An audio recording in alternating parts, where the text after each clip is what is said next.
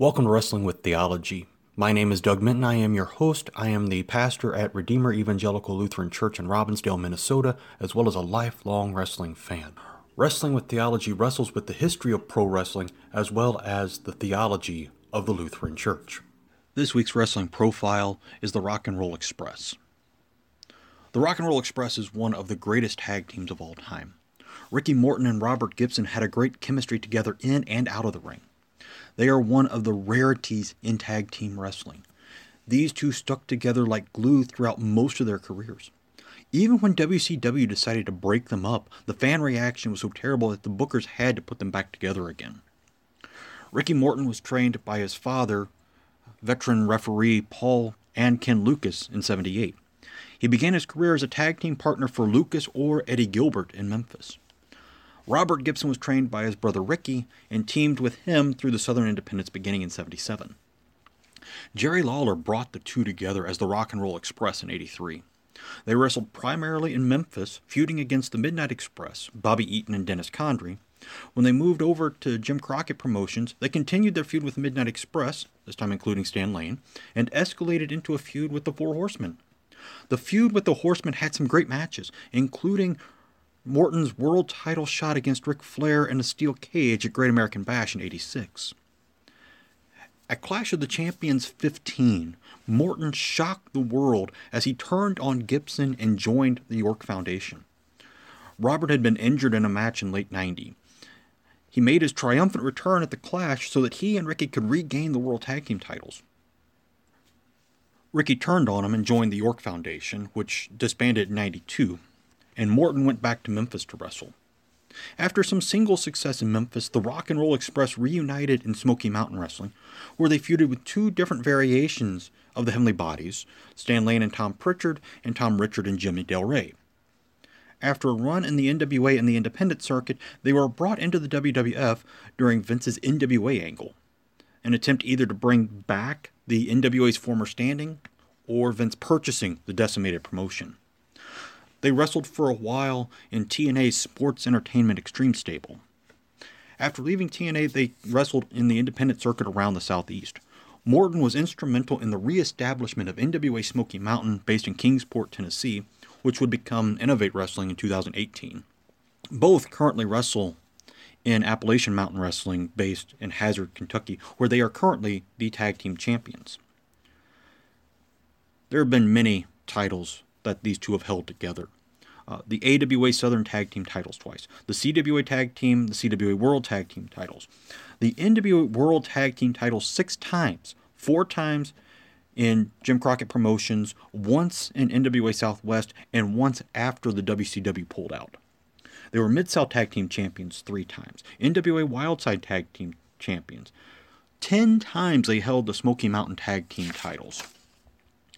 They were USWA World Tag Team champions twice, and many, many other tag team titles throughout the independent circuit.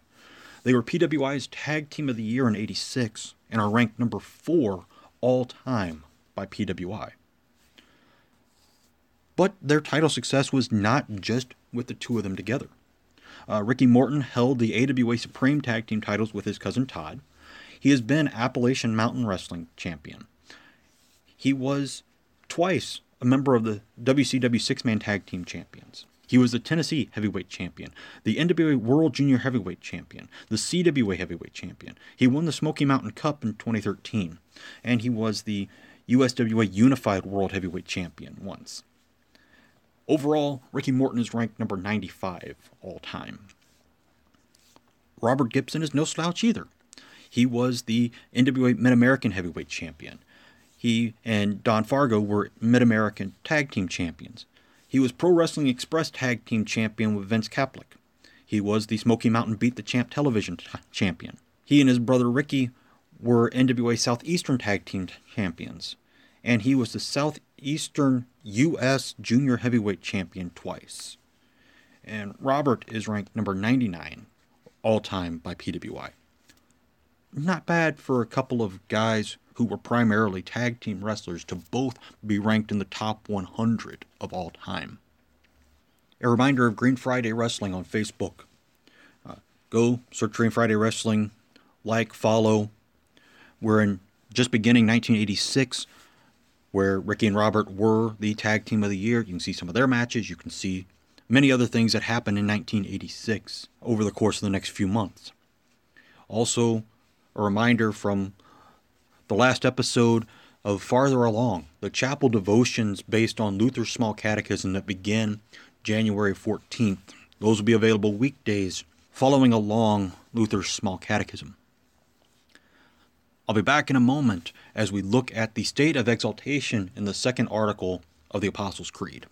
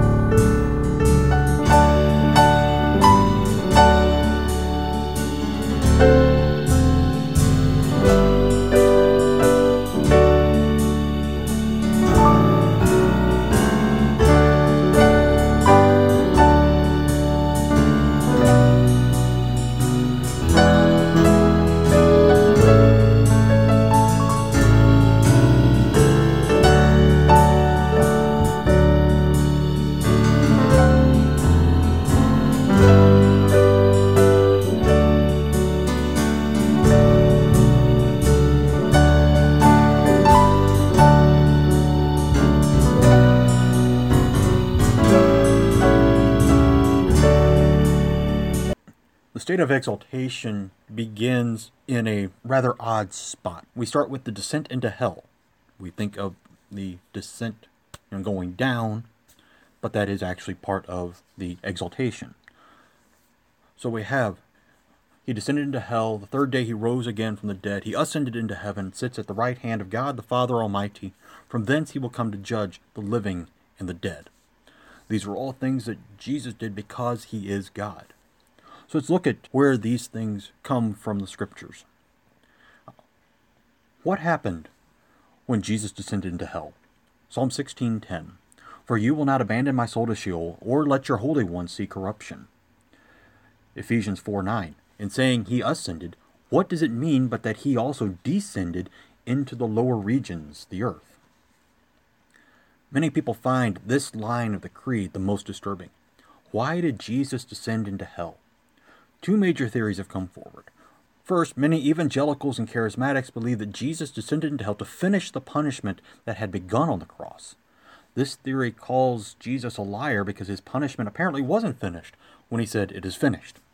He still had more to endure because Satan wasn't finished with him. You can see how the theory then goes further and further from the biblical truth. The second theory, which has been the prominent teaching throughout church history, was that Jesus descended into hell to proclaim his victory over death, hell, and the devil. Some believe that Jesus went into hell to deliver all the Old Testament saints and bring them into heaven. That hell was a holding ground for everyone who had died until Christ. I have a hard time with that idea since Jesus speaks of heaven as Abraham's bosom in the parable of the rich man and Lazarus. What is important about the third day? Hosea 6:2. After 2 days he will revive us. On the third day he will raise us up, that we may live before him. Acts 10:40 and 41. God raised him on the third day and made him to appear, not to all the people, but to us who had been chosen by God as witnesses, who ate and drank with him after he rose from the dead. The third day is an important part of Jesus' death and resurrection. According to Jewish tradition, the deceased soul clung to the lifeless body for 3 days after death. This is part of the reason behind Martha's outcry that it had been 4 days since Lazarus died. The practical aspect of the third day resurrection goes all the way back to creation. Jesus died on Friday. The third day would be Sunday, the first day of the week, the day when God first said, "Let there be light." Jesus calls himself the light of the world. How better to poetically see the resurrection than that the true light would come out of the grave before dawn on the first day of the week? How did Jesus rise again from the dead? Isaiah 63:1. Who is this who comes from Edom in crimson garments from Basra, he who is splendid in his apparel, marching in the greatness of his strength? It is I, speaking in righteousness, mighty to save. 2 Timothy 2:8. Remember Jesus Christ, risen from the dead, the offspring of David, as preached in my gospel. Jesus' resurrection isn't the first resurrection in the Bible. Obviously, it is the most important. Jesus even raised people from the dead. Now the question is, how? God the Father raised Jesus from the dead through the quickening of the Holy Spirit. We also talk about Jesus raising himself from the dead. This comes from his statement that he lays down his life so that he may take it back up again. When Jesus rose from the dead, it was to mark the receipt on his payment for your sins paid in full. Because of his resurrection, you are now welcome in heaven. Why did Jesus ascend into heaven? Psalm 68:19. Blessed be the Lord who daily bears us up. God is our salvation. Colossians 2:15. He disarmed the rulers and authorities and put them to open shame by triumphing over them in him. On the Mount of Olives, Jesus physically ascended into heaven. He did this for one purpose, to prepare a place for us. And if I go and prepare a place for you, I will come again and will take you to myself, that where I am, you may be also. He ascended in order to make the final preparations for the heavenly banquet that awaits all believers on the last day. His ascension is the exclamation point of his triumph over the rulers and authorities, the supernatural forces. His resurrection wasn't enough. He not only rose from the dead, but he returned to the place where he had come, God's right hand. What does the right hand of God mean? Psalm 110, verse 1. The Lord says to my Lord, sit at my right hand until I make your enemies your footstool. Mark 16:19. So then the Lord Jesus, after he had spoken to them, was taken up into heaven and sat down at the right hand of God. The right hand of God is not a geographical location. It doesn't have coordinates that we can put into our GPS devices. Throughout antiquity, the right hand was always the position of power. We still have this when we refer to someone as our right-hand man. They are the ones we trust the most. Jesus is, was, and always will be God's right-hand man. In that position, he intercedes for us before the Father. We pray in Jesus' name, asking him to answer our questions, cares, and concerns. He brings those to the Father, relaying them as petitions from his beloved children. He will do this until the day comes for him to return to judge the living and the dead.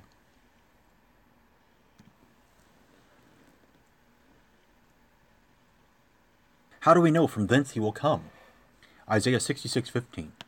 For behold, the Lord will come in fire, and his chariots like the whirlwind, to render his anger in fury, and his rebuke with flames of fire. Acts 1:11. Men of Galilee, why do you stand looking into heaven? This Jesus, who is taken up from you into heaven, will come in the same way as you saw him go into heaven. One of the greatest moments in the disciples' faith journey came immediately following Jesus' ascension into heaven. Two angels appeared behind them as they were looking up after the cloud. They remind them of Jesus' promises to return before he died. He is leaving, but he will return. Jesus will come with fire and whirlwind. He will come in the clouds. As St. Paul writes, for the Lord himself will descend from heaven with a cry of command, with the voice of an archangel, and with the sound of the trumpet of God. Jesus' second advent will not be like his first. There will be no denying that he has come.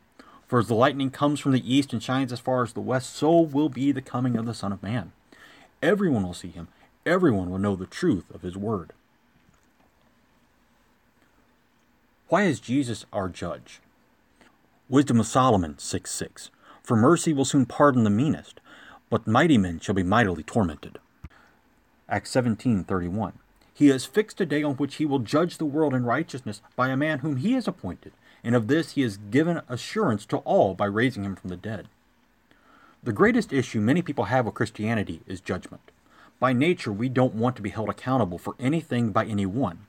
The thing that frightens the old Adam the most is the knowledge of God's judgment. God the Father has fixed a day for his righteous judgment. The date for this is not known to anyone except him alone. He has appointed Jesus to be the judge on the last day through his resurrection. Jesus' just judgment will be based upon our faith in him. Our living and active faith will produce good works that are done in Jesus' name. This judgment also flips things upside down, as is shown in the verse from the Wisdom of Solomon. This verse from the Apocrypha can also be seen from Jesus' Beatitudes. Blessed are the poor in spirit, for theirs is the kingdom of heaven. Blessed are the meek, for they shall inherit the earth. Blessed are the merciful, for they shall receive mercy. Blessed are the peacemakers, for they shall be called sons of God. Jesus' judgment will be final. Only those who are written in the Lamb's book of life will enter into heaven. If anyone's name was not found written in the book, he will be thrown into the lake of fire. There will be no second chance to change the verdict. The final line of the second article, he will come back to judge the living and the dead. So the question is, will anyone still be alive on the last day?